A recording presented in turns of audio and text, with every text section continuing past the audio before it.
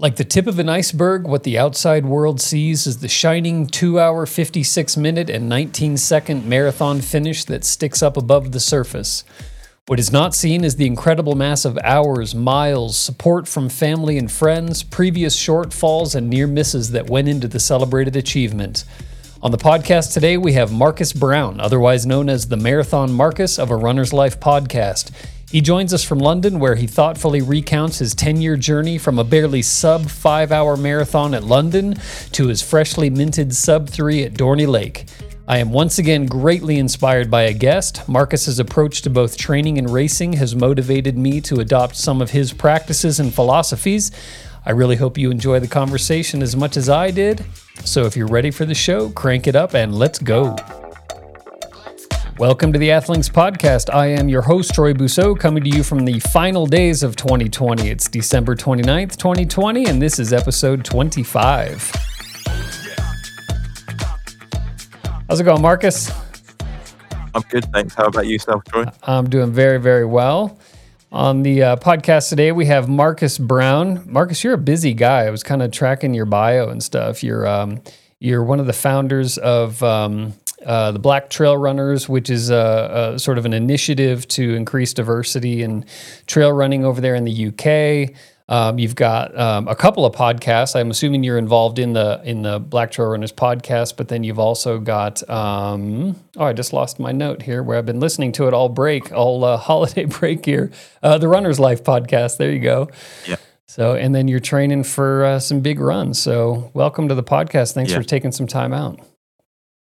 Thank you for inviting me. And when I heard number 25, I was always a little bit disappointed because I wanted it to be 26. Oh. Especially because of the marathons, but you can't do anything about it now. So. Oh, there you go. Well, I'll interview my mom or something in between. We'll just release a quick episode to put you on to 26. 26.2. Yeah, brilliant. There you go. So you were connected to us. You're another the Abbott World Marathon Majors has been really good about kind of sending us some great people to talk to, and so the folks over there connected us, and you and I, the holidays sort of got in the way. We had a quick chat to just kind of check in with one another, and then life got in the way with Christmas and some travel on my side, lockdown on your side, being in London, and yeah, you are. How many stars are you into your marathon? Or did you get them all? I've got them all. You've got them all in 2018 at the infamous Boston 2018. That's right. That was the final level. Well, you saved the easiest for last, right? I know. It's like God had a plan and thought, nope, we're going to give it all to you right now. How much you really want it? How'd that day go for you? That was a tough one. I had no choice really. I was out there, so it's a point to point, so I had to get back. It was a tough day, but I got a then PR at the time, which was funny enough. But yeah, it was an emotional finish, and I was just glad to get it done. But I still feel like I've got unfinished business with Boston. So when things kind of resume to, normality. Well, normality is obviously a word that can be sort of. Depends on how you look at it, really. But at a time where we can go back to sort of mass participation in races, I would love to go back to Boston and kind of run it again. Yeah. What was the deal on the day there? Was it travel? Was it training? Was it course? Or let's talk about your day a little bit there, because that was a tough one for you. Training it was a good day, but it was a tough day. Yeah. Yeah, it was a good day. It was just the weather.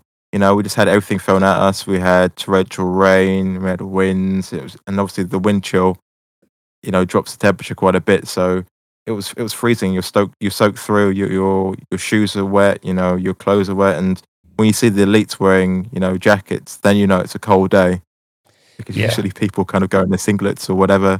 And I think if you did that, you're a brave person. You're braver than me. Yeah. So. Well, you're from London. That's like isn't that just kind of the typical weather right there? Rain, but it's that was a different level of rain. I don't know. I always sort of think now. That's like my barometer of like what rain is. I was like, is it Boston 2018 rain? Yeah. If it's not, then I'm like, no, it's fine. You can run through it. Yeah, that's a tough one when you're just trying to survive. Miami was a bad race a few years back where there was a lot of wind and rain. It wasn't quite as cold by well, it was cold by Miami standards, but it wasn't quite as cold as Boston, and there was a lot of people who were suffering through that day. But that's kind of the beauty of marathoning and doing these things that we love. Is there's you can only control what you can control, and there's always 10 things that are going to jump up and bite you in the ass. So Yeah, I mean, to be honest, they did tell us it was going to be pretty terrible in the lead up beforehand. Yeah. So I kind of sat in my hotel room the days before and I actually planned out like all the worst case scenarios that could happen.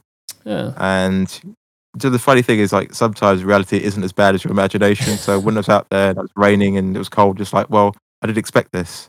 yeah, So it wasn't as bad as I thought. And, I think I just kind of really, reduced my circle of what I could control, like what I could focus on. I just really kept that sort of focus really small and just really concentrated and put one foot in front of the other and took it to the end. It was just almost like you're in a trance, really. yeah. And then you get to the end, you kind of wake up, you kind of missed a lot of the course, and just you're not really taking it all in because you're just literally you're just focusing on what you need to do. And I really, I think that really helped me, that sort of practice beforehand. But that's why I would love to go back now, just to try and to see the course and appreciate the people that are out there and supporting us. So that's interesting. So to walk us through what you were thinking. You mentioned that you were kind of sitting in your hotel room going over the worst possible scenarios. How does that work for you? Are you thinking about like how you prepare your gear and those types of things? Were you going to go buy a rain jacket if you didn't have it, or like how were you preparing yourself? A bit of both, really. So it's physical, mental, and obviously kit. I didn't go out and buy any more kit because I thought, well, don't wear something new. We've all been told that, so just don't do it.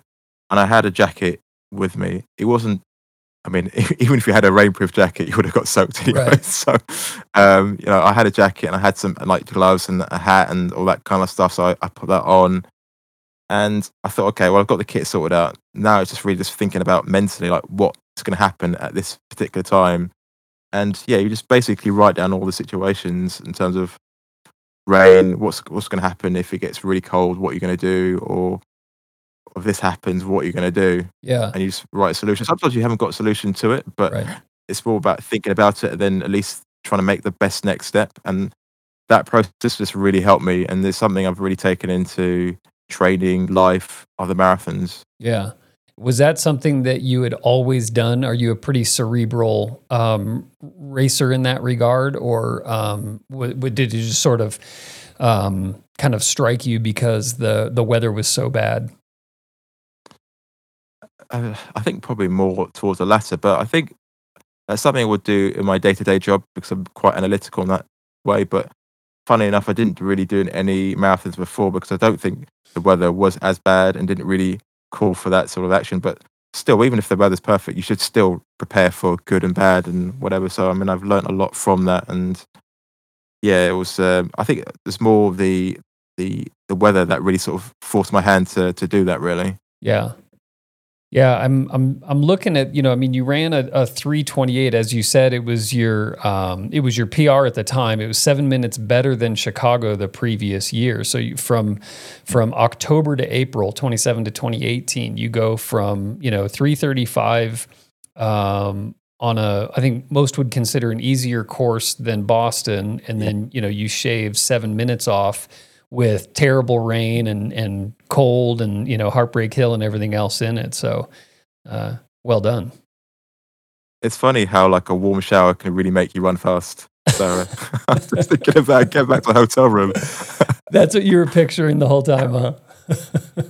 I think towards the end, I think you just imagine that it's warm and just to kind of not pretend that it's not cold, but you just try and imagine different situations just to keep you focused and moving forward. Yeah. Yeah, I hear you.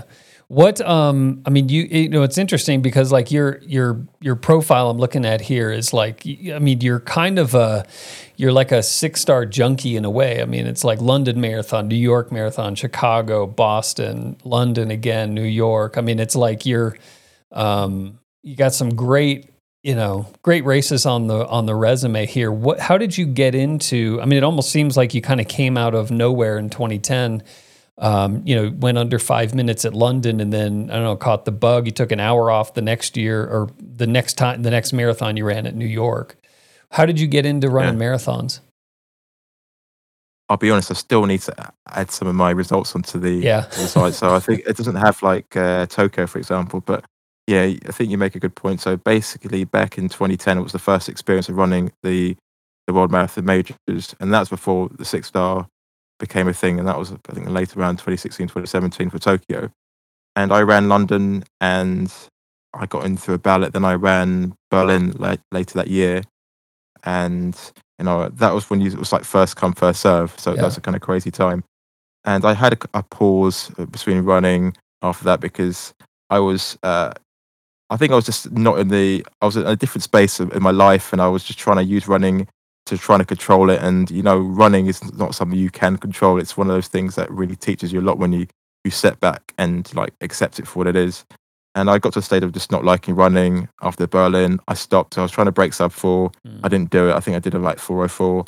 I stopped running for about 5 years. Okay. And then I saw the London Marathon on the BBC years later, and I was just like, man, this looks incredible. You see all these people, just regular people, just going for it, going for charities close to their heart. And I thought, okay, go for the ballot again. I was lucky enough to get a place. And then I ran that. And then I thought, okay, forget that. And I not going to do anymore. I didn't really think about the America one, so I thought that's kind of a little bit out of my reach. And I had a friend who ran New York City Marathon. I said to her, like, what's it like? And she's like, I was like, it can't be as good as London, right? She's like, no, it's better. I was like, what? So I was like, okay, cool. So I want a piece of this. So I was like, okay, I've got to figure out a way to get there. And she was right.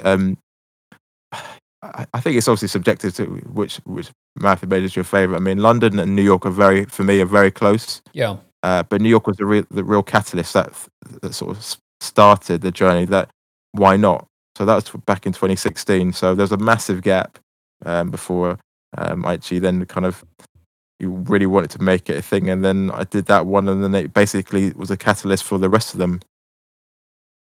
So what? A couple questions. One is that you mentioned that you felt like the American marathons, like New York, et cetera, were a little bit out of your reach in terms of like skill, or just like planning a whole vacation around doing a marathon, or with travel, or like, what did you feel? How do you mean that? Not that it was.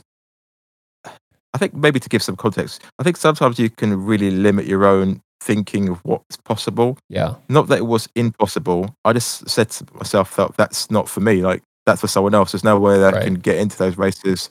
That's for someone else. And then you see someone that and you're thinking, oh, well, they've done it. And you think, well, why can I not do it? Then you have that conversation with yourself, well, why am I limiting myself? Yes. And then once you sort of, decide that you want to do something, then it sort of happens. And then I decided, and I figured out a way to get to New York. And then I made that happen. Then once I did that, I was like, then I figured out how to do the rest of them. So it's just like a mindset thing. Yeah, once you sort of change that mindset, things happen. Yeah, that makes perfect sense. I remember, like college age up until I think I did my first triathlon. Well, it would have been about 17 years ago, and my son was born about that time. So, like mid 30s, and so. I kind of had the same, like you'd see the Ironman like weekend special, that type of thing. And so like triathlon and I came from a pretty athletic background, but I looked at marathons and triathlons and stuff as like that, those are other people, right? That certainly isn't me. That's not something that I could do. And then kind of similar type of thing was I went, I did like a turkey trot and looked around at a bunch of the people that were finishing up top, and they didn't look all that special. And then I went to a triathlon, and boy, I saw the people that were finishing triathlon, and I was like, hold, okay, come on, let me, get out of my own way here and get out of my own head and let me go do this. Yeah. Is that that's something. Go ahead. Sorry, go ahead. No, I was just going to ask, I mean, kind of going back to, and I want to spend some good time talking about the whole Black Trail Runners initiative. But is that something? Yeah. Because I mean, we're talking about it sort of just as men or just as humans about like, well, I see this level of achievement and think that that's maybe out of my reach because I didn't come from that background. Do you think that, as a Black man, like, is there just a whole other level of inaccessibility that you see out there when it comes to things like running marathons or running ultras or trail marathons and those types of things? I think for this situation, I've got to be honest, I can only really speak from my experience. I know there's Black people that would have a different mindset, but when I grew up, I was told that explicitly at a young age that, the world will see you as slightly different to what you see yourself as. And from then, I think I always grew up with a sort of chip in my shoulder that I wasn't good enough. And I think then I was always just trying to overcompensate. And that was through school, achievements, things like that. So people look at you at a certain age and think, you do really well, you're achieving this, you've got these things. But for me, it was always never really enough. I was always chasing the next thing, and the next thing, and the next thing. And it was like putting, water into a bucket full of holes, it's always going to, empty at some point. So that's what kind of happened to me when I was doing like the initial round of marathons in London and Berlin. That was like another set of achievements. I was like, I must get, sub 4. And in London, I ran 4:55 and I just completely blew up. I just did all the rookie mistakes. And then I went back into Berlin and I was like 4 minutes off. And I remember seeing like the sub 4 people go past me after like mile 20, and it just literally just broke me. But you need those experiences sometimes, and I look back at it now and I think that really made me. But at the time, it felt awful. Like I just didn't think I could come back from it. But now it definitely made me. So it sounds like it was sort of part, certainly a big part motivation, and maybe a little part handicap. Those voices, the words that were said to you as a young kid. Have you too? One is like, have you used them? It sounds like as motivation, but in retrospect, do you think that those were accurate and fair words? Like, are you glad that you had that sort of implanted in your brain, or do you think that that was an unfair assessment of what your life was going to be like? Like, did it put an improper chip on your shoulder, I guess is the question. I think as a parent, I think when you look back at your parents, you have a lot more grace. Yeah. When you have your own kids, but at the time you just think, oh, I can't believe you said that. And I think when I look back, I just think, my parents knew what they knew and tried the best for what they could at the time. And, they're passed on their own sort of traumas as well. Like my mum was first generation in the UK, and her parents were from the Caribbean. So, you're not really fitting in any camp, really. You're not from the Caribbean, but you're not English, so people don't see you that way. So I think she was basically trying to hard me up, and just be like, look, Marcus, this is what life is going to be like. Yeah. So it almost sort of took away your childhood, if that makes sense. You never really had that chance to kind of feel like settled to a certain extent. So I mean, I don't, have any sort of remorse for my mum for saying those things, and sure, it was what was needed at the time. But I think, life is about taking responsibility, and then I think basically what I've learned recently now, not just now, but obviously before that, is that that those words aren't mine to carry.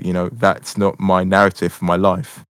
I am intrinsically a good person. I'm good enough, and I just don't see myself through that sort of those lens anymore, if that makes sense. Whereas when I did, that was a real source of just a lot of anguish, especially when you sort of see my Boston Marathon video, and I was just like, they asked me how I felt, and I just literally broke down in tears because I was just like, you sort of think about like the person you've had to become to get to that stage. But yeah, I mean, like it's only good when you look back at it, but at the time it was obviously a terrible thing to go through. But yeah, I see the world in a different space, if that makes sense. Well, yeah, it makes perfect sense. And I was going to ask that question with regard, you had mentioned something like, I'm a good person, these things. And I was going to ask, like, was there a time when maybe before you got into running or had children, became a good husband, whatever they were, but like where you felt like you wore those words more, like you accepted those words, and now that you've, like, is it accomplishment that has distanced you from that vision of yourself, or Or you know what I mean? Like, did you change, or did your perception of those words change, I guess is my question. I think running has almost saved my life, if that makes sense. Yeah. I think you go into it thinking like it's another thing to achieve. I'm going to run these times. I'm going to achieve these things. But through what's been a constant is that with running, it's uncomfortable. You're going to fail a lot, and you're going to have a lot of time to think about the physical and the mental pain, and then you've got that time to think about how you respond back to those voices. And I mean, to the lessons that running has taught me. I mean, we could speak for hours about it. Yeah. And but I think for me, just like coming back from that 4:55, and eventually breaking sub 3, those kind of lessons that you sort of person you've gone to become to achieve those things. But it's mainly been through, I guess the uncomfortable moments, the difficulties, when you're running and it really hurts, and at the beginning you think it's just you're weak, but then you realize actually a lot of people have the same, pain impacts people the same sort of way. But it's just like at that time in my life, I just didn't have the right words to respond back to it. I was just like, oh, it's painful. Okay, I must be weak. Yeah. Whereas now it's just like I have a different conversation with it. I mean, for example, I was doing excuse me, I was doing a training run a couple of weeks ago, and my legs were hurting. I was just like, I said to my legs, I was like, thank you for making me like more resilient and making me stronger. But that's not a conversation I would have had like 10 years ago. I'd be like, oh my God, I'm so weak. I'm terrible. It's me. Yeah. Yeah. I mean, at the end of the day, it doesn't matter why you feel unworthy. It is up to you to prove that you are, right? It doesn't matter all the therapy or the, whatever other people around you sort of telling you that you're worthy. You kind of have to prove it to yourself at some level. Yeah. And like doing the Boston Marathon, I think that was one of the reasons I sort of broke down a little bit, because I just realized actually all the things I was looking for, I already had it inside me. I already was enough. Yeah.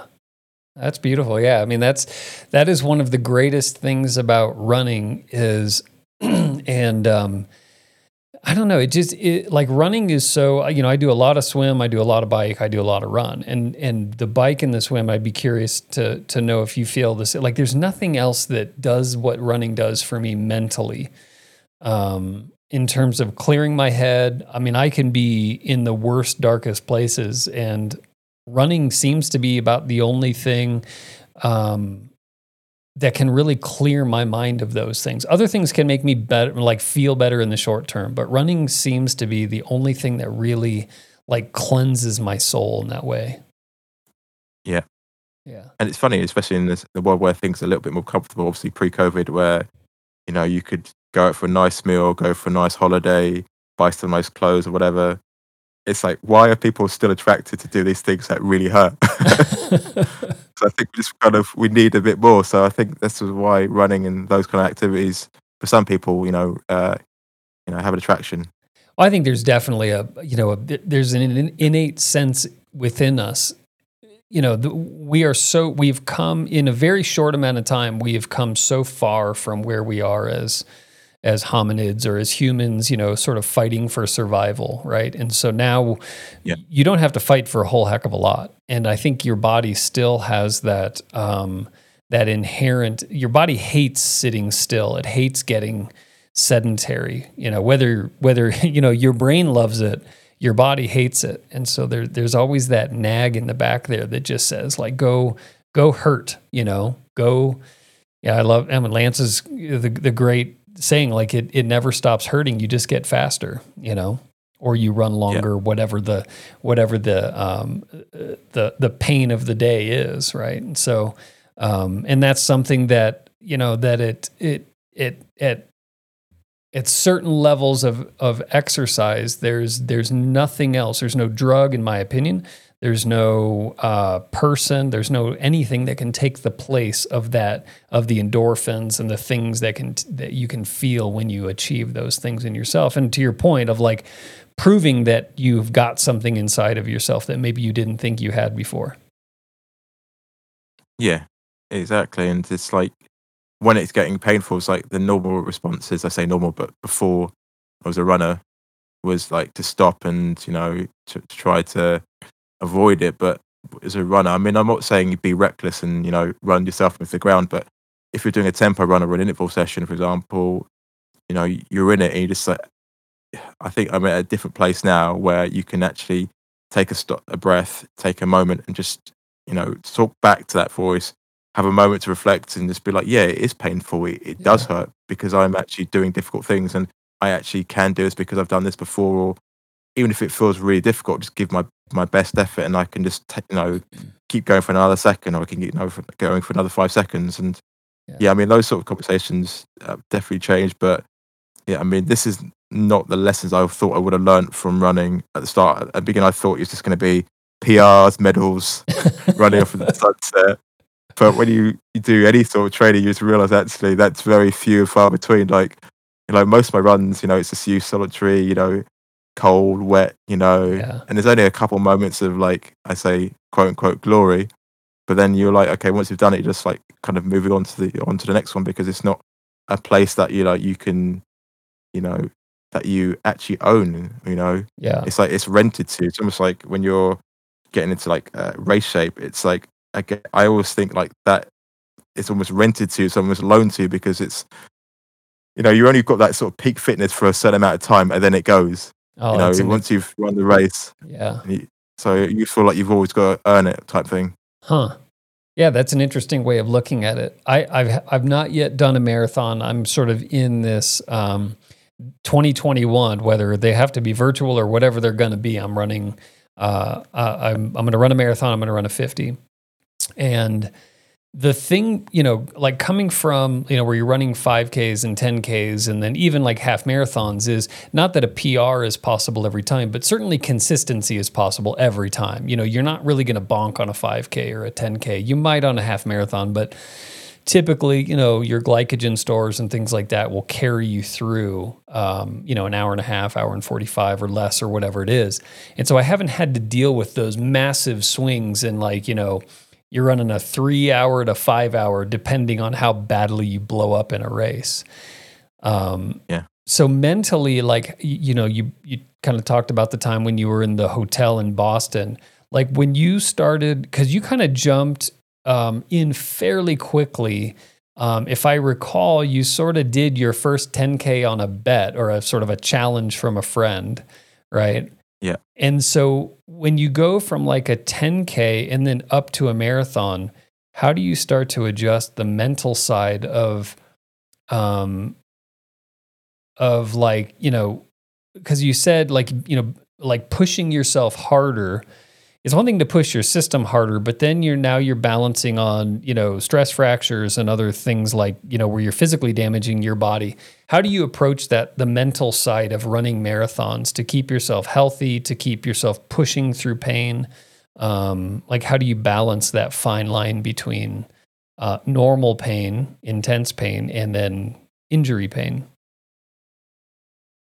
It's a good question. I think I would have completely handled it differently when I started, but I'll probably try and give you something more relevant to what I do now, and maybe something the listeners can take away from. I worked with the sports psych, basically, a guy called Duncan Foster, and for a week, I mean, you could do this, it doesn't have to be applicable to running, but he got me to write down my thoughts, healthy and unhealthy, during running for a week. And you'll be surprised how many unhealthy thoughts you think and how much we berate ourselves. And I just wasn't aware. It sounds ridiculous, but sometimes subconsciously you're not aware of the abuse that you give to yourself. And I was coming back thinking, man, this is like disgusting. I mean, you wouldn't say this to anyone else. Like, wow, the stuff that you say when you're really struggling. So it basically made me think about, just gave me the gift of awareness.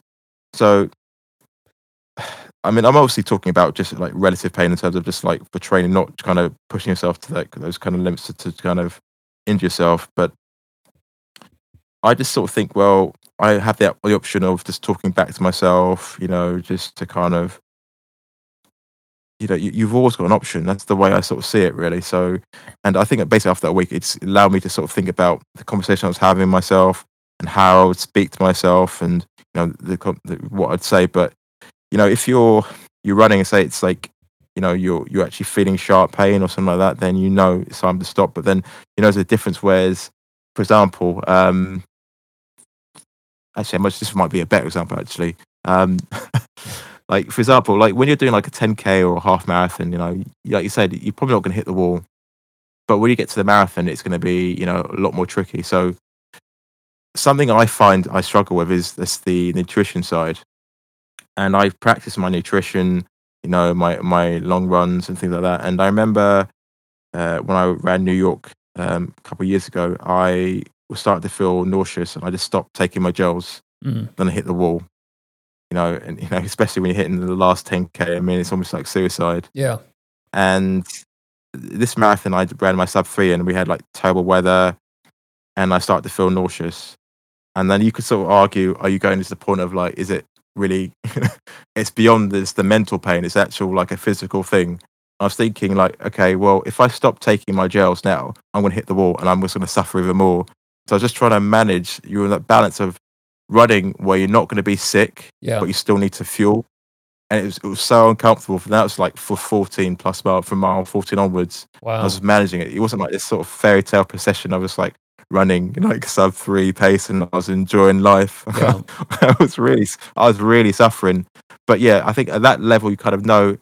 Like sometimes you sort of basically you're pushing your limits. You're pushing your limits, because I've been to places before where I've been in a marathon, I've been sick. So I was like, okay, I know it's like, you don't want to go there, but what that limit is, and like once you're sick, it's over. Yeah. But I'm not sort of advocating like, if my leg was like, if I pulled a hamstring, or I felt a sharp pain, that I'd advocate anyone to go. These are more like things I felt like I could manage. Yeah. But I guess like as a runner, sometimes your perception of like levels does kind of push. So sometimes you're probably not always the kindest to yourself, and the fairest type thing. So, but I would say, with the recent race and the lessons I've learned, is that like it's like an ongoing conversation with myself, basically. Like I was just trying to stay within my limits, but not push too much, but not ease off enough where I was just like, I'm out. This is over. Well, it's crazy because if you look at like the end of 2018 to like 2 years later, basically, you just did the London virtual marathon, but you did it at an actual race, the Dorney Lake Marathon. And you went sub 3. So you basically cut 26 minutes ish off of your marathon time in less than 24 months. And so you're basically, do the math, you're a minute faster on your pace on a marathon. And you're out there on a day, you're running faster than you've ever run before. You're not feeling comfortable. So like you're describing, you're halfway through the race and you're already in distress. And so what are you doing in your brain that is like, again, it's not like, hey, just keep this going for one more mile. Like you're halfway through a marathon and you're already feeling distress. We're looking for tools here, right? So we're picking your brain. How do you keep yourself one foot, next foot, keep yourself moving forward? I think it's been like a progress from like all the marathons before. Like I'll start off by saying, when I ran London the first time, I did 4:55, and I remember seeing my wife and just thinking like, I'm done. I don't want to run anymore. Like I've hit the wall. Yeah. And I felt so weak. And she was like, no, you've got to keep going. So it's been like, it's been an evolution. So it's not been like I went to one marathon and I was like the Terminator and I just went, and I went for it. It's been like failing and then learning, and then you get up, you fail, you go again, you fail, you go again. So last year, the year before, I tried to run sub 3 times, and I just missed it. I ran 3:05, 3:01, and 3:19 at New York. So I had those in my head, and I was just like, I got to Dorney this year, and the weather was terrible. So I was just like, man, this is like, it's crazy. So that was really in my head, just thinking about the weather. Right. And so I'm running and I'm feeling comfortable. But so to answer your question, what gave me confidence initially was that the weeks before I was doing a lot of marathon pace tempo runs, like 80-mile runs. Yeah. And I was hitting the paces comfortably. I was like, I went into the race almost not arrogant, but I believed, and I was just really more relaxed than I'd been before. I went in there believing it was going to happen. But then, like I said, when things started to go slightly south, I was always aware that, like in a marathon, like the marathon owes you nothing. Like, there's not been one marathon where it's all been perfect and it's been plain sailing. I always knew there's going to be one point that's going to test me. There's always a point in a marathon where it goes, how much do you really want this? Yeah. And that was my point. I was just like, I'm feeling sick. So your head's going, slow down. You could walk off this course. No one will care. No one will. Only you will know. You can pretend it didn't happen. All those sort of those dark thoughts go through your head, and you're just like, no. And it's like, no, I've worked too hard for this. Yeah. Like for example, I remember when I ran New York City Marathon and I got 3:19. I talked to my wife. I was just like in tears afterwards. I got a PR, but I was so devastated because the time that you spend training, I mean, it's not my full-time job, but the effort that you put in, it was just like, that was devastating because it was like time away from my kids. Yeah. And also my son was born this year, and I was just thinking about all the time I've not, I've had to do long runs and I've been tired and not been able to help out. My wife has basically shouldered some of the responsibility to allow me to do what I'm doing. I was thinking, like, there's no way you can quit. Like, people, not just you, but people have invested for you to be here. Like, for you to sort of say you're going to quit because it's raining, that you just not. So I just really, the voices came in. I just had to turn it around. I just really bullied myself. I was like, there's no way you're going to quit. You're just going to give your best effort. And I was just like, do not look at your watch. You know what it feels like to run this pace. Just run by effort and just manage it. Just manage it. And it's just basically just that conversation with myself. And I think once you tell yourself that, your brain kind of gets out of its own way and goes like, okay, this guy's not messing around. This woman's not messing around. We just need to do it. So my thing is that you don't deny that it's uncomfortable and it's painful, but you just give yourself a little breather and be like, okay, what is the best thing that I could do now? What's the best next step? So for me, like not trying to be sick was just like, look, okay, slow the pace down, but just keep going enough that you're not going to be sick, but enough that you're not going to drop off the pace too much. Yeah. And there's your gels, just take your gels, but really just sip them. Just take a little bit, do you know what I mean? Just extend it a little bit more. So those were basically my answers at the time. So basically speak back to those doubts and just try and figure out. It's like being a detective, on the run, basically. You're just trying to figure things out. Yeah, it's have you ever done improv at all? Any kind of improv? Yeah, so there's a thing in improv called yes and the idea in improv is like, I'm going to throw out, like, oh, you're an Italian chef at a all boys school, and you say yes, and I am a blah blah. So that was a horrible example, but you get the idea. Is that you never answer no, right? It's always a yes and so one of the things that I've tried to do when I'm racing or when I'm training is that, when your legs are screaming at you, it's not to say shut up legs or no, you don't hurt. It's yes and it's, yes and, my heart is stronger than my legs or my, whatever it is. But you try to throw that, like, acknowledge the pain and the suffering, but then throw the sort of good thought on top of that. Yeah, and I think sometimes people can think like it's almost going to be this thing that's unexpected, but it's like, it's ridiculous. It's like, it's just part of running. And I think before it's something I try to avoid like the plague, but actually you have to kind of make it your friend, the discomfort. And that's where the progress comes from. I mean, before when I was trying to avoid it and, when you try to avoid it or try to pretend it's not there, that's when it gets worse. That's when it gets a lot darker and, it compounds. And I've been in that place before and it's just like, I know where it goes. And I'm not going to go there. I'm going to acknowledge you for what you are, but just know this: you're not going to beat me. Yeah, that's awesome. Yeah, I mean, it's the 3 hour thing is such an arbitrary. It's a great marker, it's a great badge of honor, but it's wholly 100% arbitrary, right? It's a collection of seconds that equals a round number. But you've been remarkably consistent over the last 2 years. Again, you ran the Greater Manchester, you ran a 3:05:58 at the start of 2019, and then you ran the 3:01:07, and then the 3 hours 19 seconds at New York.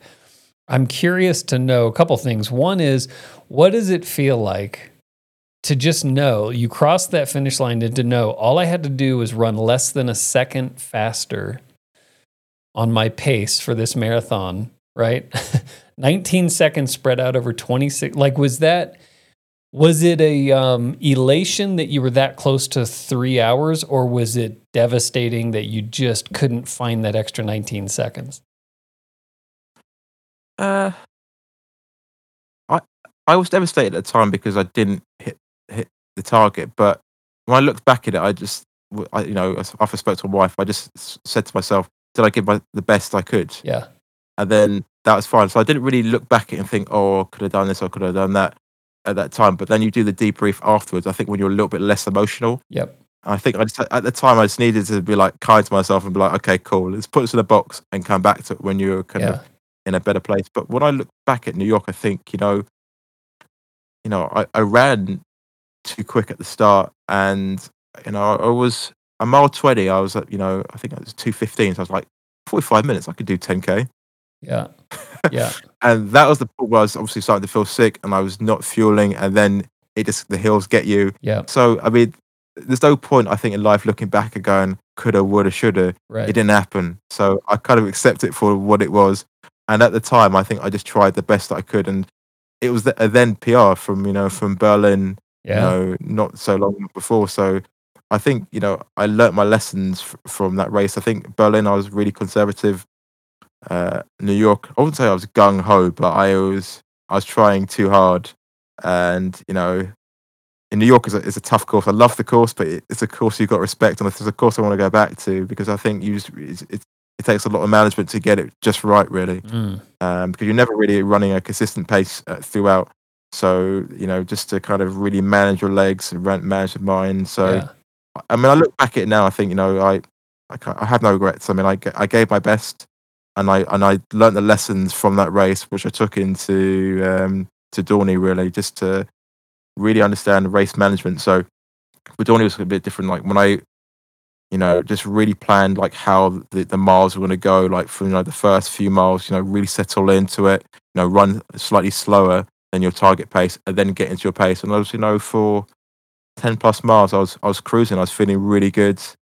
But then challenges happen, and then you just got to make the best of it, really. Yeah.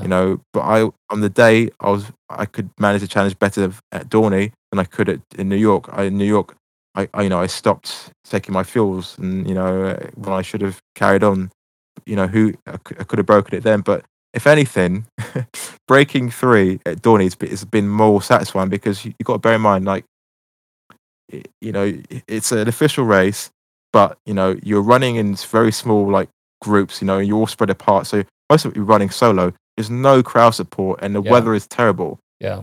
And to come back from that and think, do you know what? I ran my best in terrible weather with no support.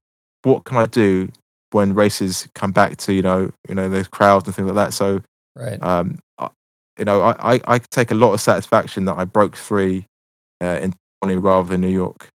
So you're jumping down from like the 328 down to 305 is pretty remarkable. Did you in the when you're training and when you're setting a goal pace, was how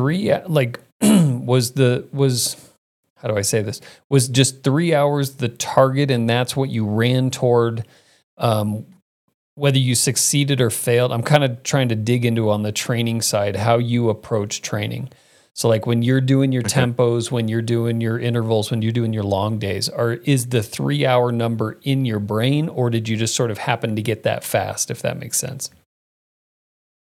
It's a good question because I think at the start when I ran Manchester, it was the sub 3. I think it was like the arbitrary goal that everyone else goes for, that you feel like you need to do to achieve. And then between Berlin and New York, it almost became a bit of a prison because it was almost quite limiting because that's all you felt you were thinking about. Right. And funny enough, when I was going for Dorney, actually, the more relaxed about it I became, the easier. So I didn't really think, my coach and I, we just didn't really have it as how can I say this? It wasn't the main focus because I think sometimes, like, on one hand, you have to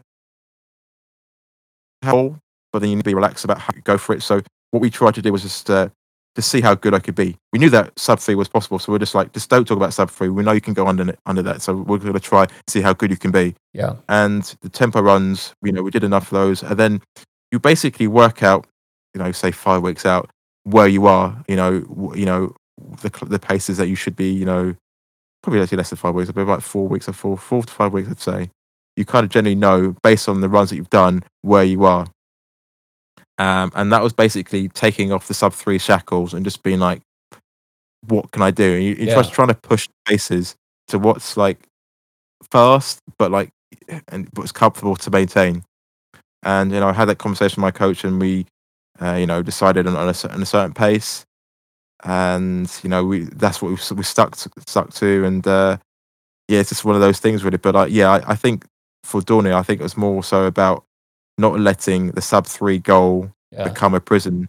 And I think when you're running, also, you're training most days, 6-7 days a week. You need focus and motivation, and I think sometimes that goal can be quite limited. Like I said before, it just stops you from being your best, and sometimes you just need to be like, look, how good can I be, and just work towards that instead of being like, I'm going to run 250. Yeah. I mean, you smashed it. I mean, that's what kind of why I asked the question is you were sort of flirting with 3 hours, and then you did the 3 hours 19 seconds at New York, and then you come back and run a 2:56:19. So it wasn't like it's not like you ran 2:59:40. Yeah. So on a day like that, when you are running, what was your goal on that day? Do you remember, like, did you have a specific goal time in mind that you were running at a pace? Or were you sort of like, how do I feel in the moment? No, it was all, I think you've got to plan these things. You can't really wing it. I've tried that in the past and it doesn't work. So going back to what I said before, my coach and I would work down to paces. So we got to a place where we thought, okay, between 6:30 minute per mile average, there's a comfortable place you can go at, and we just go for that. You set the first mile 6:40, first 2-3 miles, and then you settle into it. Then ease into your pace, and then once you've got a little bit more, you can pick up. So it's never really just trying to blow up. You basically want to get to mile 20 and feel comfortable, and then be able to pick up the pace. You don't want to get to mile 20 and feel terrible and be like, my gosh. Yeah. So that was the plan, to basically run 6:30 pace and get to low 250. But that was, and when I was getting, obviously the weather was getting really bad and things were happening, I was just like, look, I know I can run these paces. So that was kind of my back of my mind. I was like, I know I could do this. Yeah. But you're never running it thinking like, I'm over this. I'm guaranteed it. Yeah. You're still pushing it till like the finish line. You're not like celebrating at mile 25 thinking I could just walk this. You're just like, no, keep pushing until you get to the end. Yeah. Yeah. So you pretty much stick within about 10 seconds or so of a pace that your target is. And then if you feel great at mile 20 or 22 or whatever, I mean, it's, when do you know sort of when you're past the wall, and you're feeling good enough to just sort of leave it all on the course, would you say? Is that like 24, 25? Is it 20, 22? It just depends on the day and how you feel. Course. I mean, Dorney is quite a flat course, so it'd be easy to say like the last 10k you could go for it from there, whereas New York would be slightly different. So the plan was to go for it for then. But in retrospect, something I look back at now, and I think it's something I'm implementing now, is that like GPS obviously adds a little bit more, and I think something I'm more mindful of now is, I think if you're training, you will probably want to be like 2 or 3 seconds faster than your target pace, because you've got to bear in mind, like when I completed the course, I ran average 6:42, but I ran, my watch 26.3, whatever. But the courses are right, so I'm not disputing the course, but generally you're always going to run slightly long, and the courses will be slightly long anyway. So you've always got to aim for more. So in my sort of debrief after, that's something I was a bit more mindful of. If you can't just run 6:30 pace, you've got to run 6:28 or something like that. So I think it's just course dependent, really. So let's talk about this last kind of year and a half, 2 years, where you basically shave a minute off your pace. So you're running mid 7 minute pace down to mid 6 minute pace. First off, going back to the guy who blew up at London in 5 hours. Yeah. Ask him, like, or tell him, like, what would he have told you had you said, hey, stick with this, we're going to be running 630 miles for 26 miles? What would he have told you? He would have laughed. He said, get the hell out of here. I'm trying to use words that don't have any swearing. I'm trying to keep it clean. Yeah. That's pretty remarkable. I mean, that really is a, 630 pace for 26 mile. Like you're kind of, you've smashed the middle of the pack right now. You're starting to get up into some rarefied air outside of, the true elites, right? You're a very, very accomplished age grouper at that point. Describe your training over the last year and a half. Obviously you had, several years of really good base put in. And so I don't want to discount that. But did something happen in your focus, in your training, in your, physical workouts, mental workouts? Like what changed in the last year and a half to shave that much time off? Give us some hope, Marcus. Yeah, I think before I talk about myself, you've got to talk about other people. And like, I don't think I'm at my potential, but I think I wouldn't have got to where I am now without the help of other people. Like, I wouldn't be able to run and do the training I do if my wife didn't support me because I've got 2 kids. Especially the Sunday long runs. So she supports me, like I said before. But to answer your question as well, my coach has been really helpful. When I first started running, I was just doing it by myself and just trying to go by, training blocks, 16 weeks, and think, okay, do 16 weeks, do nothing, and then, train again, have some time off, come back to it and go, why am I not getting any better? Yeah. So I remember working my coach, and I've been with him for like 3 to 4 years now. So when we first started working together, he was just like, look, just give me, 3 or 4 years and to see what happened. I was like, okay, cool. And I think I'm sort of like, really sort of shortening the conversation, but within that conversation, he basically explained to me that like to get to your potential, you need to invest a lot of time, and it's not going to be like one training block. You might do 2 years and it might progress, but trust me, if the 3rd year you'll start kicking on. Wow. So when I've been training, I've always been thinking about that long term approach, not really thinking about, oh, this run's rubbish, or didn't get the result in this marathon like I did before. But like, okay, cool. Well, I know that my legs are going to bank this and it's going to pay off in the future. So I had this, like, not blind optimism, but just a belief that it was going to happen in the future. So I think just the consistency more than anything else, and just understanding how to train. So my coach has been getting me to do it for just a number of years, week in, week out. I mean, even like this year, slightly less miles than I would have run last year, but I've just run over 3,000 miles, which when you work out is just over 8 point something miles a day. Yeah. You think during like this year, what 8 that is. So with like a newborn and, work and all that kind of, and still time off. So that's been the basic thing for me. I mean, like some people run more, some people run less, but for me, it's just been the consistency. Yeah. And just looking at the long-term view. So like when a lot of people were like, oh my gosh, my races are cancelled, what am I going to do? I was always like, nothing's really changed. Like, I'm still the time's going to go, but I'm still going to train for it anyway. So, I mean, like, I might not be able to do the marathon like this year, but I know my legs are going to bank it for next year. Yeah. So you're running about 55 to 65 miles per week. It sounds like averaging about 60 miles a week. Yeah. Yeah. And then do you train heart rate? Do you train pace? Like how does your coach have you approaching your training? A little bit of both, really. My coach kind of gives you the basics, but I think he reins you back if he knows you're going, you're pushing your limits. And I think for me, we've had the conversation. I've basically worked out what easy pace is for me. Now you can do the whole, get up in the morning and work at your heart rate, because obviously it will change based on like stress and life pressure and things like that. And you can be like, okay, I want to run at a certain heart rate, and you stick to that, which is fine.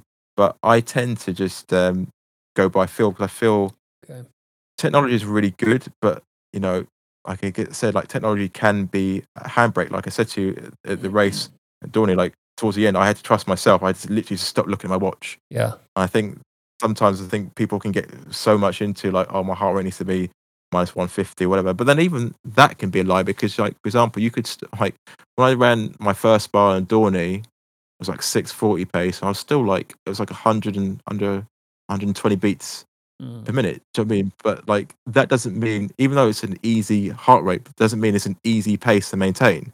Right. So I don't always trust heart rate, if that makes sense. I give it like it's one of the barrier, one of the I guess one of the rules I use, but I really try and go by feel. I really just try and slow it down. I feel it should almost feel like it should feel so easy, like you're really restricting yourself. You're really holding back, and that's the way I try and look at it. I mean, like an easy pace run could be like 6 minute miles, 7 minute miles, whatever. But like a really easy run should be like 9, eight, Yeah. 8, 9s, and that's what I try and keep it in. I just really try and slow it down.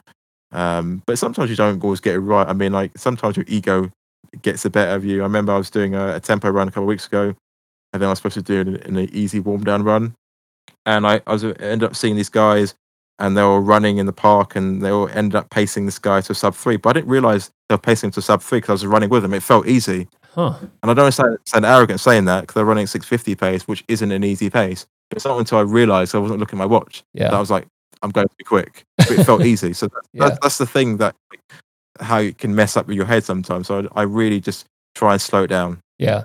So on your 60 miles, how are they broken up? Like you've got, are you running 6 days a week? You said 6 or 7. It depends. So sometimes it's 7 days a week, and then some weeks it's 6 days a week. Okay. To give you a rest day, and yeah. So I would doing a long day. It's 2 mainly long days. Yeah. So it depends really. So it depends what you need. So sometimes it can be 3 sessions if you're trying to like, you know, add more speed to what you're trying to do. But most of the times it's just 2 sessions. But obviously then it will just depend on what you need at the time. But for me, in the build up to Dorney, it was mainly 2 sessions a week, and the rest were easy runs with a day off, and sometimes an easy day. But those runs are there to facilitate you to do the sessions, and that's what sometimes people forget. It's like, don't be a hero on your easy days. Like just literally run it slow, run it easy. I mean, you don't want to be running it too slow where you're out there for like 4 hours, but at the same time, you want to be like respecting your body. So you're like, okay, where does the session? Each one has to have a purpose. You have to understand the point of each run. So So as you look back, are you still working with a coach? I would assume. Yeah, still my coach, John. We've been together for sounds like a marriage when I say that, for over 4 and a bit years. So we got on really well, and he's been a massive help. And we speak weekly. I speak to him, or I connect, or send him a text or whatever, or he sees the results from my sessions, and we have that sort of conversation. It's like real time feedback. So that's I mean, I don't think I would have like, obviously, like I said, mentioned my wife as well, but I wouldn't be doing what I'm doing without my coach. Yeah, I mean, it takes a great support network. I applaud you, and I'm very envious and inspired by. I think if a coach came to me and said, "Hey, stick with me the next 3 or 4 years, and I'll get you where you have to go," like I would be like, "You're crazy. I'm not." I can't commit to a month, much less 4 years. But it's really inspiring to hear you say that, because I have definitely seen a total plateauing in my athletic career. And, it's like you'll have a great year and you start to sort of move toward certain times and things like that. And then you just sort of stall out. And some of it I attributed to age, and some of it I attributed to just working too much or whatever it is. But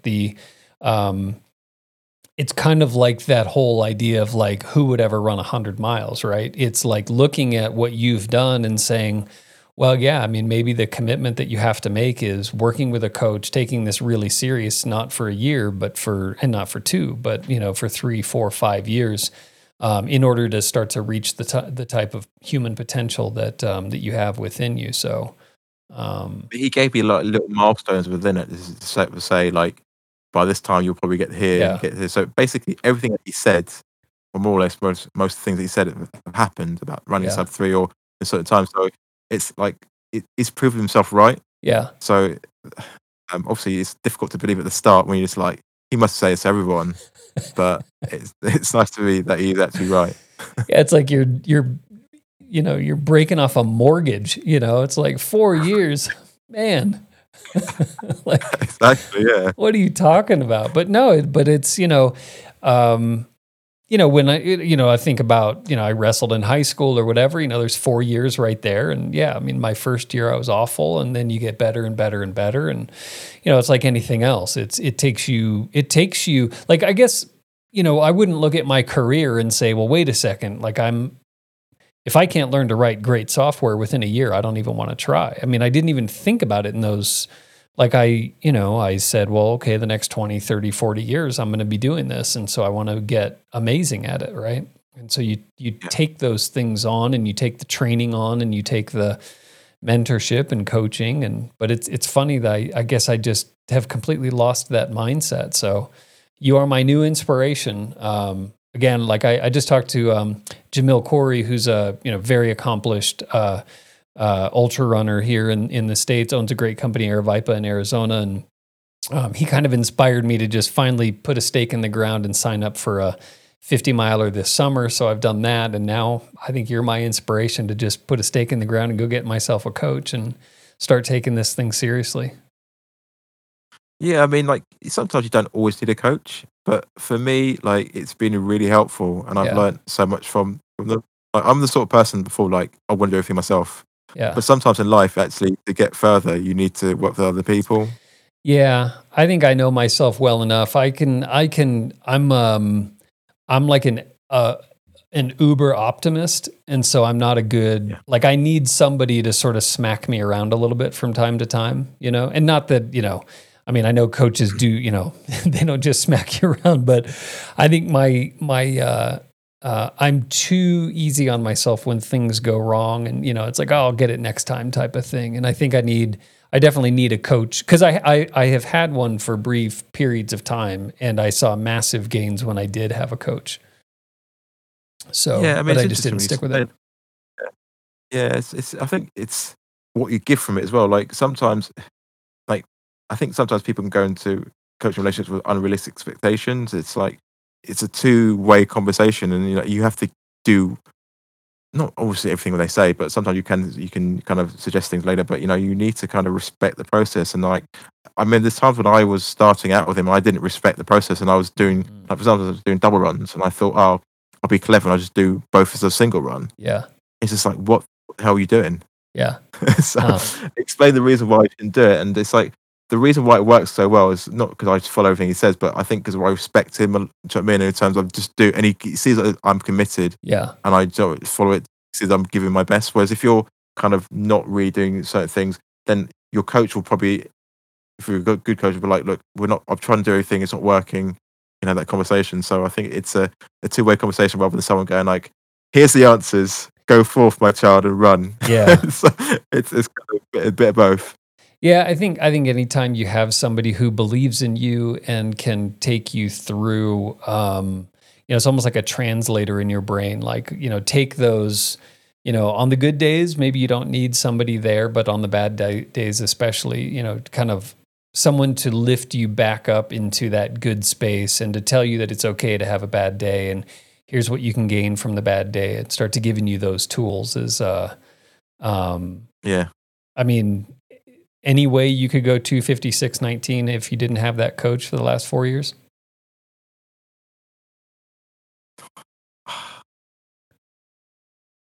I think that's a hard question to answer, really. I think the great thing that working my coach is he's given me belief, and he's just shortcutted the route. So I don't want to. I mean, I think I would have maybe got sub 3 through brute force, but it would have taken me a lot longer. Sometimes you need to work with someone that just knows what they're doing to help you kind of avoid the pitfalls that you would have taken yourself. But like I said, like what I couldn't, what you can't buy is like sometimes having the belief of someone else that someone else has in you. I mean, that's amazing. Like for example, like when I'm doing training runs, I think, oh man, this is going to be really tough. I think, well, John thinks I can do it. Yeah. So why don't I not just give myself a chance and just give myself a best shot and just see what happens? Yeah, that's awesome. Like having that person in you is a supporting you is amazing, and that could just be like a teacher, parent, whatever. Yeah. So I'm just glad that I have that relationship with my coach. What have you gotten out of the podcast that the people you've talked to since starting it? Have you? And again, it's the Runner's Life podcast. So so look for that on iTunes, Spotify, wherever you download your podcasts. I listened to a few episodes over the break. They were great. What have you gotten from talking to? I know what I've gotten a ton in just 20 whatever quick episodes that we've done here over the last few weeks. What have your takeaways been as you've talked to other people from the running space? It's changed. So I think at the beginning you're just trying to ask questions and not really listen to what they're saying, and you're trying to get the information out. And it's like they could say something really amazing and you just miss it. And you're just like, oh, next question. So I think it's more so I'm asking questions that I really want to know the answers to myself. Yeah. In terms of like what we're thinking about as runners and how we deal with adversity and challenges, and what is it all really about? What's it all for? And how you kind of mix those lessons into life. Like I had people I've spoken to, like we live in different parts of the world, but when you speak to these people, just like we are pretty much identical in the way we think about running and how we approach these certain things. And it's amazing to connect with those people that you would have normally been able to meet because it's outside of your circle or the area that you live in. So I think for me, it's been the way that I speak is, in terms of just like asking questions has been different. I'm trying to find it a little bit more. But I think essentially the questions have been the same. I mean, the same goal really. It's just I'm really just trying to find out like what makes people tick. Yeah. And I'm basically asking, like I said, I'm repeating myself, but I'm asking questions that I really want to know myself. Right. Yeah. I have found that I've spoken again like a guy like Jamil or Nick Simmons, who was an Olympian, Anthony Familetti, Olympian. Like some. One of the beautiful things and the mind-numbingly frustrating things about the human condition and our abilities is kind of what you just said. Like, what works for you won't necessarily work for me. You have different pain tolerances and thresholds. You have different mental triggers. You have different things. And it's great hearing a lot of, what people can push through. But Jamil was... relaying a story. I think it was in Western states where he was like 30 miles in and was just in severe distress, some GI issues and some other things. And so, he's like, well, if I just lay down for a little while, like I can still, finish it. And he laid down for a few hours and then basically got up and just like glided the next 65 miles. It was like, what the hell am I supposed to do with that? Like, oh, so you're just saying I need a nap? Is that what you're saying? That's what I'm missing in my life. But it's amazing, But it's great, And again, it's like we all focus on the 2:56:19 at Dorney, but we tend to forget the 10 years before that, leading, so you go from the 4:55 down to the 2:56, and there's 10 years of effort in there, 10 years of learning your body and learning how to train and race and all of those things. And that's what I've just absolutely loved talking to the people on the Athlinks podcast is just like yourself, like, I mean, had I talked to you 2 years ago, I'm talking to a guy who's desperately trying to break 3:30, right? And then now I'm talking to a guy who's flirting, with 2:45, and all of a sudden, again, in super rarefied air in there. So it's just cool watching the journeys that people have gone through to get where they are. Oh, thank you. It's funny actually talking back to your example of like your guests and the lessons that they teach you. It's like, what am I going to do with that? And I remember speaking to one guest, and I think one of the questions I had at the start of the year was just like, what are you thinking about when things get really hard? And one particular guest was just like, I'm just in the moment, I'm just not really thinking. I was just a bit like, but surely you must be thinking about this. Like there must be something. Right. And I was just like, until I was just like, I was running. I was like, I get it now. Like seriously, like not that he didn't care about it. It was just like he did the work, and it just led to a level of relaxation that he could just do what he needed to do.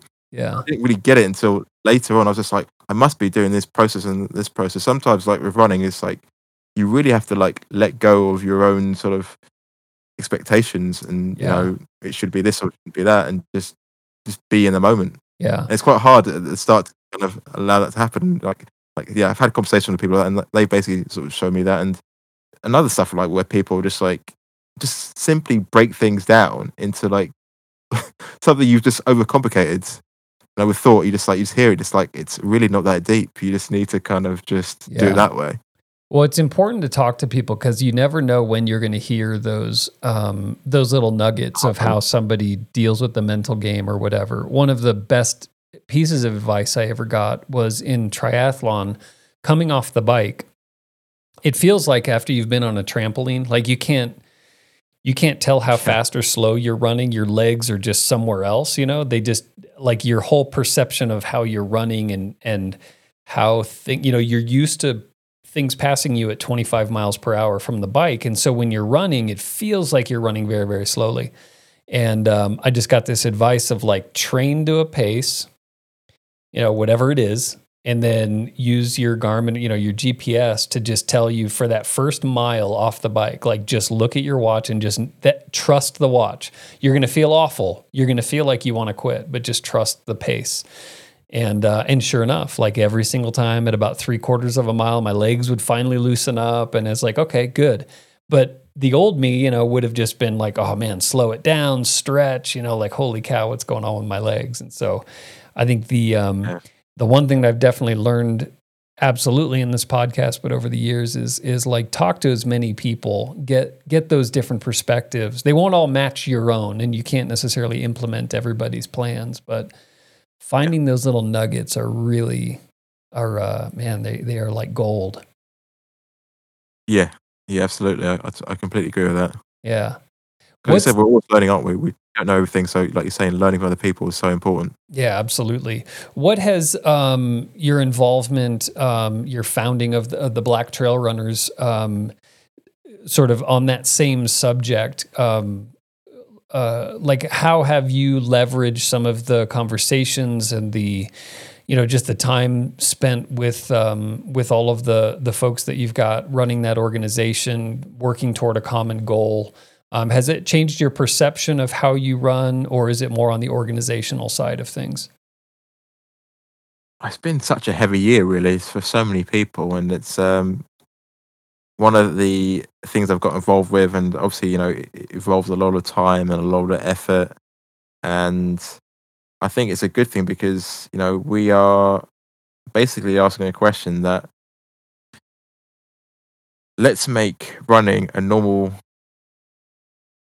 place for people who don't look like the majority to be seen in places outside of the cities, and they're not. And people beforehand would be like, no, it's not. But the stats kind of prove it, that especially in the UK, that there's like less than 1% of BIPOC people that visit like UK parks and things like that. And you are seen as an oddity, and people get confused and think, oh well, that means like you can't go to places. Like you can go to places, and it's just the perception of how you feel. So, for example, it's like me saying when I did the World Marathon Majors, you could say to someone, "Oh, you could like had the conversation about the New York conversations." Like, well, just go get on a plane and figure it out. But at the time, I was just like, "There's no way I could do this."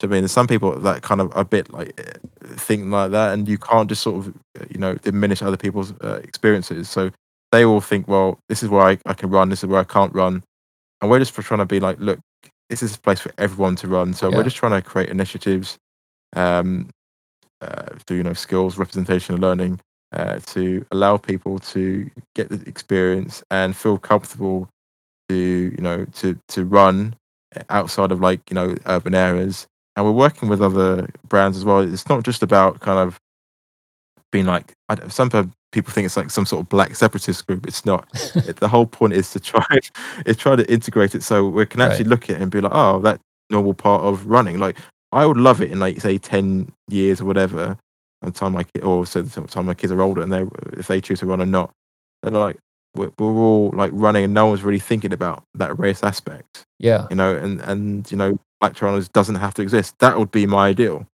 Yeah, It's not that people sorry, I was looking at the website and things, and frankly, you and I talked about this a couple of weeks ago when we first chatted. Was I wonder how much of that is, is perception, and then obviously perception is reality, and it can be a very powerful, positive or negative, what your perception of things is.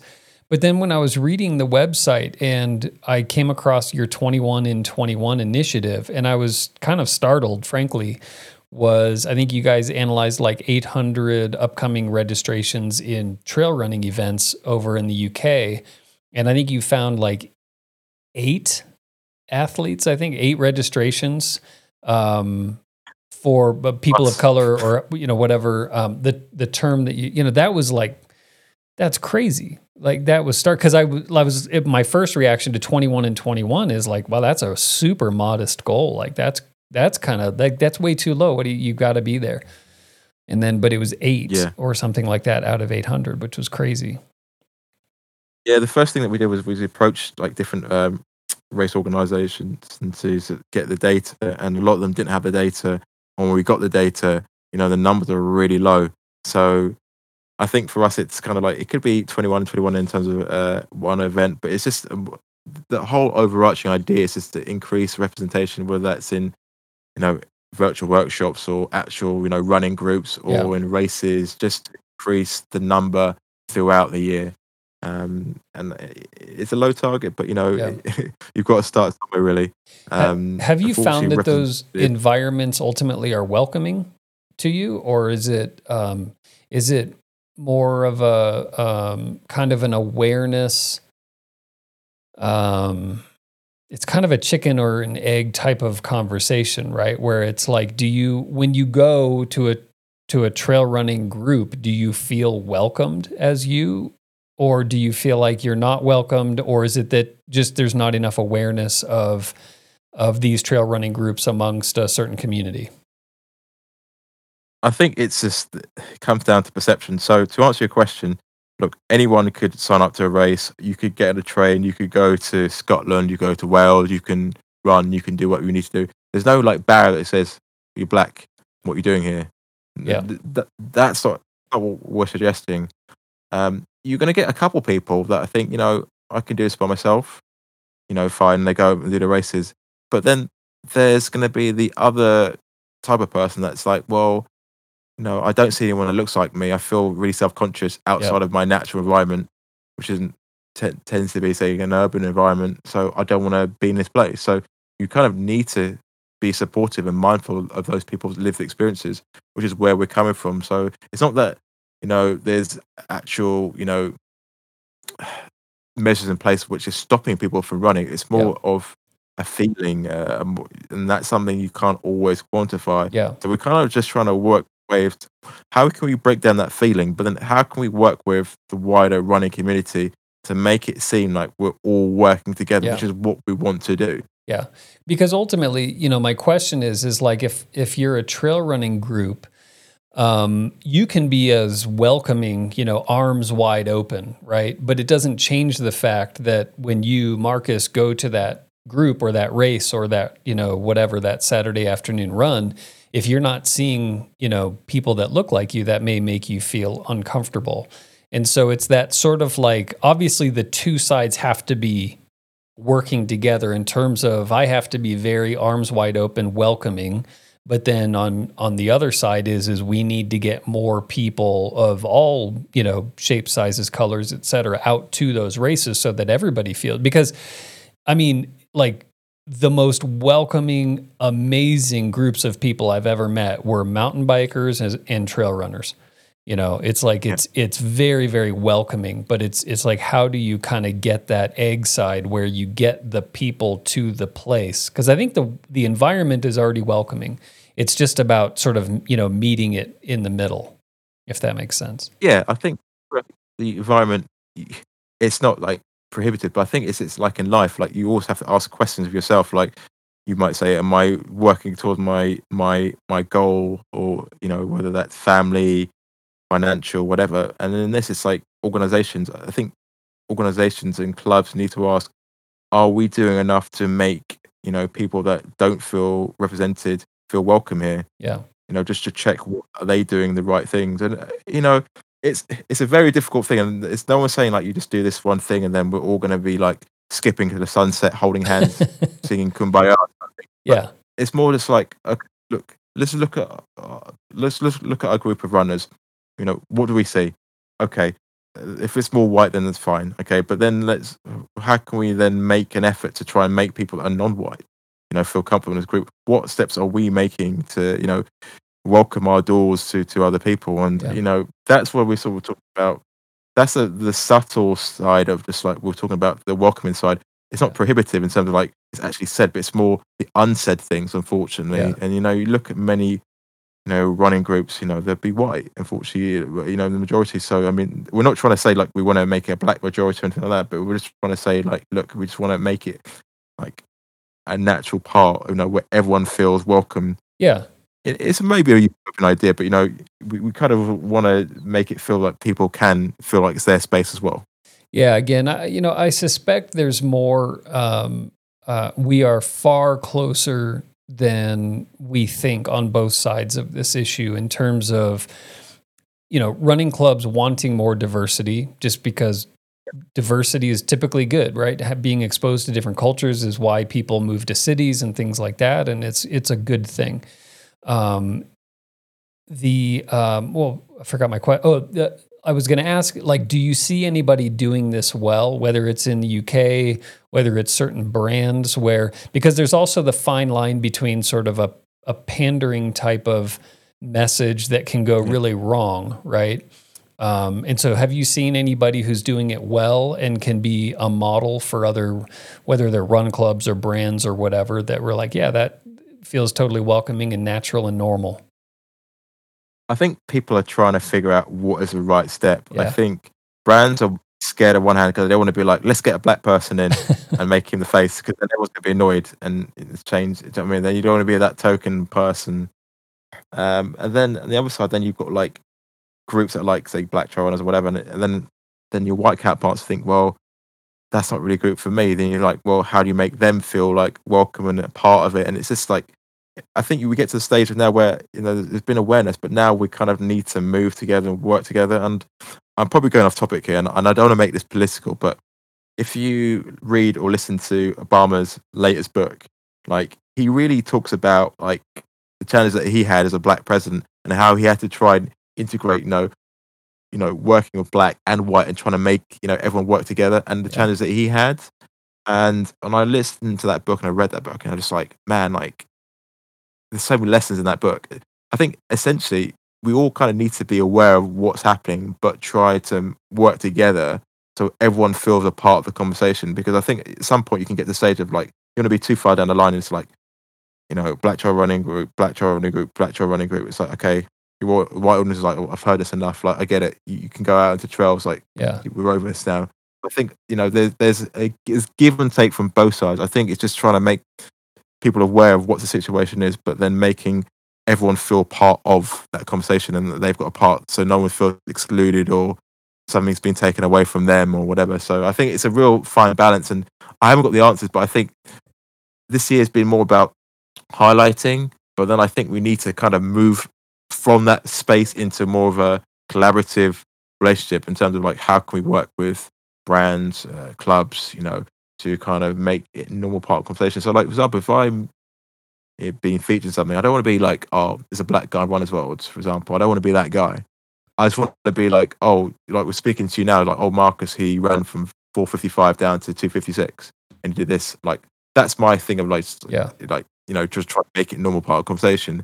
And the colour aspect is out of it, unless someone told you, which I've told now. That's the kind of way that I would like to kind of moving towards. But I think we're all trying to figure it out basically. I think collaboration, teamwork is so key. But but we need to sort of see each side and be respectful of each person's position at the same time. Cool. Well, if you want to get involved, go to blacktrailrunners.run. Definitely check out the Checkpoint podcast from the Black Trail Runners, sponsored by North Face. Some really good conversations. I think this is, again, you and I talked a little bit about some of the positives that have potentially come out of 2020, and I think the discussion around race and things, and sort of just forcing it to the forefront where it's like, whether it's uncomfortable or not, just having the conversations like there are any other conversations, because these are things that we all, I think the vast, vast, vast majority of people want to figure these things out and want to put some of these things behind us as just sort of matter of fact types of things. And so, we'll definitely try to do our part to, have those conversations and figure these things out as we go through. It's like I want to use a running analogy. It's like when you do like a hard workout, a hard session, it's really tough, but then you do it again and do it again, and you're like, okay, well, I know it's coming. Yeah. It's like these hard conversations. It's painful at the start, but then once you've got through that initial pain barrier, you're like, well, it's just I'm still here, I'm still alive, I haven't died. Yeah. I can still keep going. Well, and these are, talk about cathartic things in life. I mean, any conversation that I've ever had around this topic with different people over the years, there's always a level of catharsis that comes out of it where you realize, again, it's usually that you realize you're either a lot closer than you thought, or you're totally blind in an area, right? Where you just don't realize what the other person is even seeing. And then, then it gives you that common ground to be able to come and say, okay, wow, I couldn't have even conceived of your perception of that thing or your position on that subject. And now I see what you're seeing. And so it gives you again, like a common ground to attack the problem in. Yeah. And it's, absolutely. In some ways it's almost like, it's like, like, I don't know what the right analogy, but it's like, getting up the nerve to talk to a girl at a bar kind of thing, like it takes forever, but then once you start that conversation, it's all great. It's kind of the same thing. It's like, there's no reason why either side should be so nervous to just have these conversations. And, it's a little bit different, having them, out in public on a podcast or whatever else it is. And one side might say something stupid or insensitive, but it's, again, from my experience, it's rarely from a place of like trying to be hurtful. It's maybe just ignorance or naivete or whatever the word is, right? Yeah, absolutely. And like, you don't know what you don't know. And like you said, sometimes you need to hear things from other people experience. And like, I'm not sitting here perfectly going like,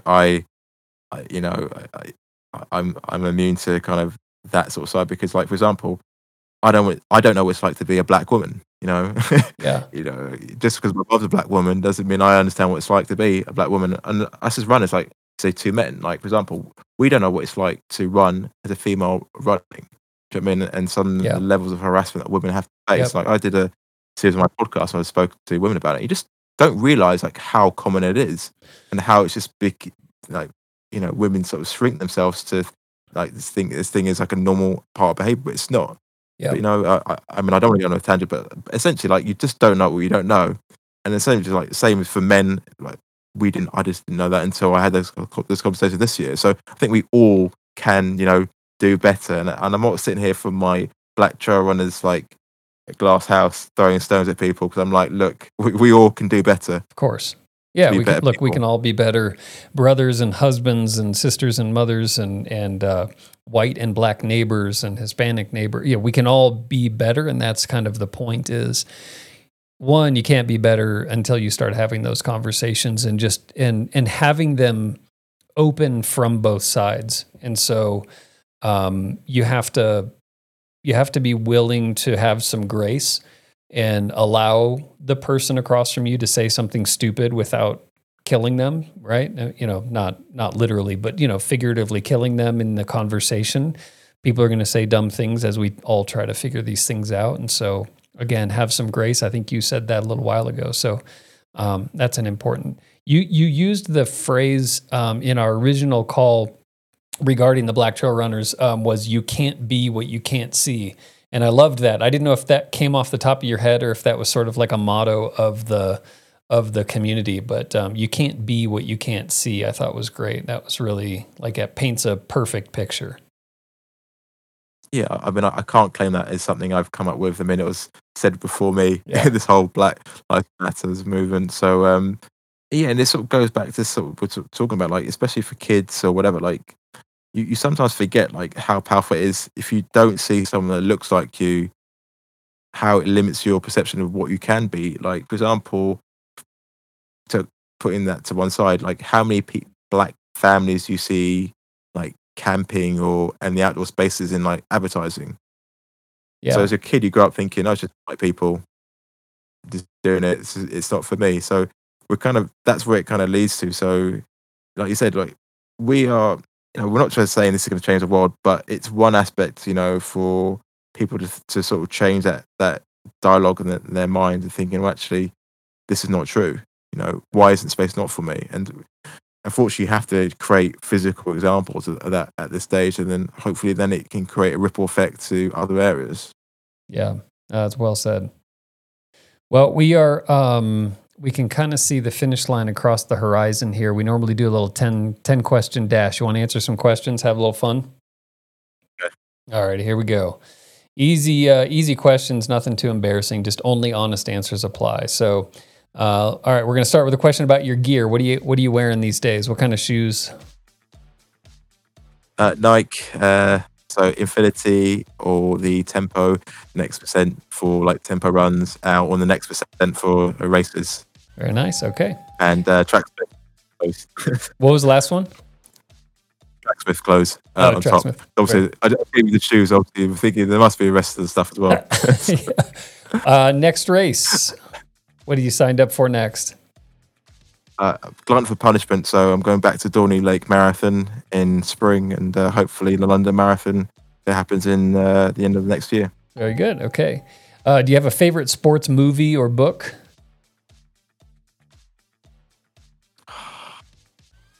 No, not at the top of my head. I could think of. I'll probably think of something tomorrow. I'd be like, I should have said that. Okay. Well, somebody said Rocky IV the other day, which I thought came out of left field, so that was pretty good. What's your favorite race that you've done so far? Probably the last one, Dorney, because I think just the sum of experiences.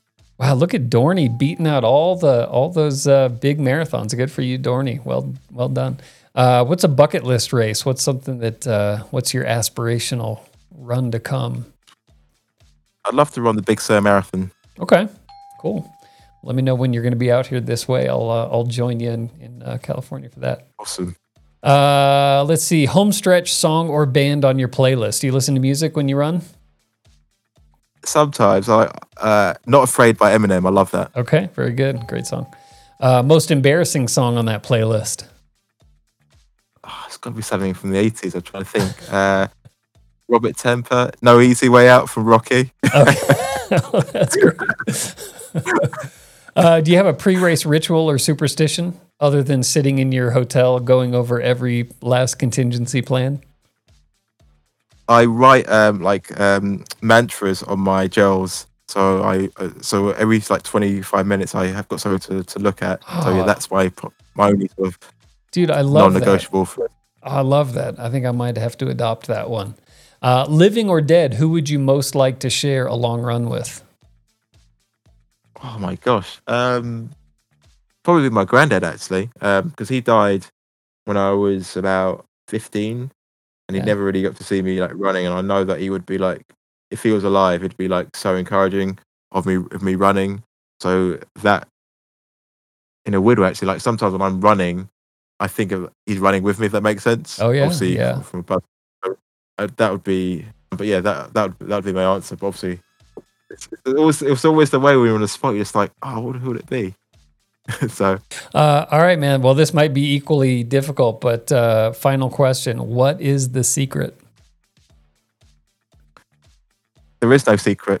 Whoa, no secret. I love that. That's maybe the best answer yet. There is no secret. Good for you. It's got to keep showing up. That's awesome, man. Well, thanks for stopping by. Any parting words that you want to leave our listeners with, or anything you want to plug? Thank you, Troy, for having me on the podcast. It's been a pleasure talking to you. Yeah, so you can follow me on Instagram at the Marathon Marcus, all one word. And as we've spoken about, my podcast is A Runner's Life. And yeah, that's how you can find me online. So yeah, it's been great talking to you. Thank you for having me on your show. Yeah, it's been a pleasure. I hope you do come out to Big Sur, or maybe I'll go out and do London one of these days, and we can hook up for some training and racing together. Definitely. Awesome. Well, that is the show, everybody. Hope you enjoyed it. More people racing more often, having more fun in the process is our mission. Thanks again to Marcus Brown of the Black Trail Runners and Runners Life podcast for spending part of his holiday break with us and talking about running and giving us all the secrets to breaking 3 hours. Appreciate that one. We'll have to use that one going forward. The best way to support the podcast is to click subscribe on iTunes or follow on Spotify to be notified of new shows. Share it with anyone you think would enjoy it. Email them, text them, Twitter, Facebook, you get it. And please take just 3 minutes to give us a quick rating and review on iTunes. We do a special post for each episode on Instagram, so look for the post for episode 25. Maybe we'll move him over to episode 26 to give him his his wishes with a picture of Marcus. If you have any comments or questions, we are at Athlinks, or shoot us an email to podcast@athlinks.com. Again, share it with friends far and wide to help us spread the word. And until next time, happy racing, everyone.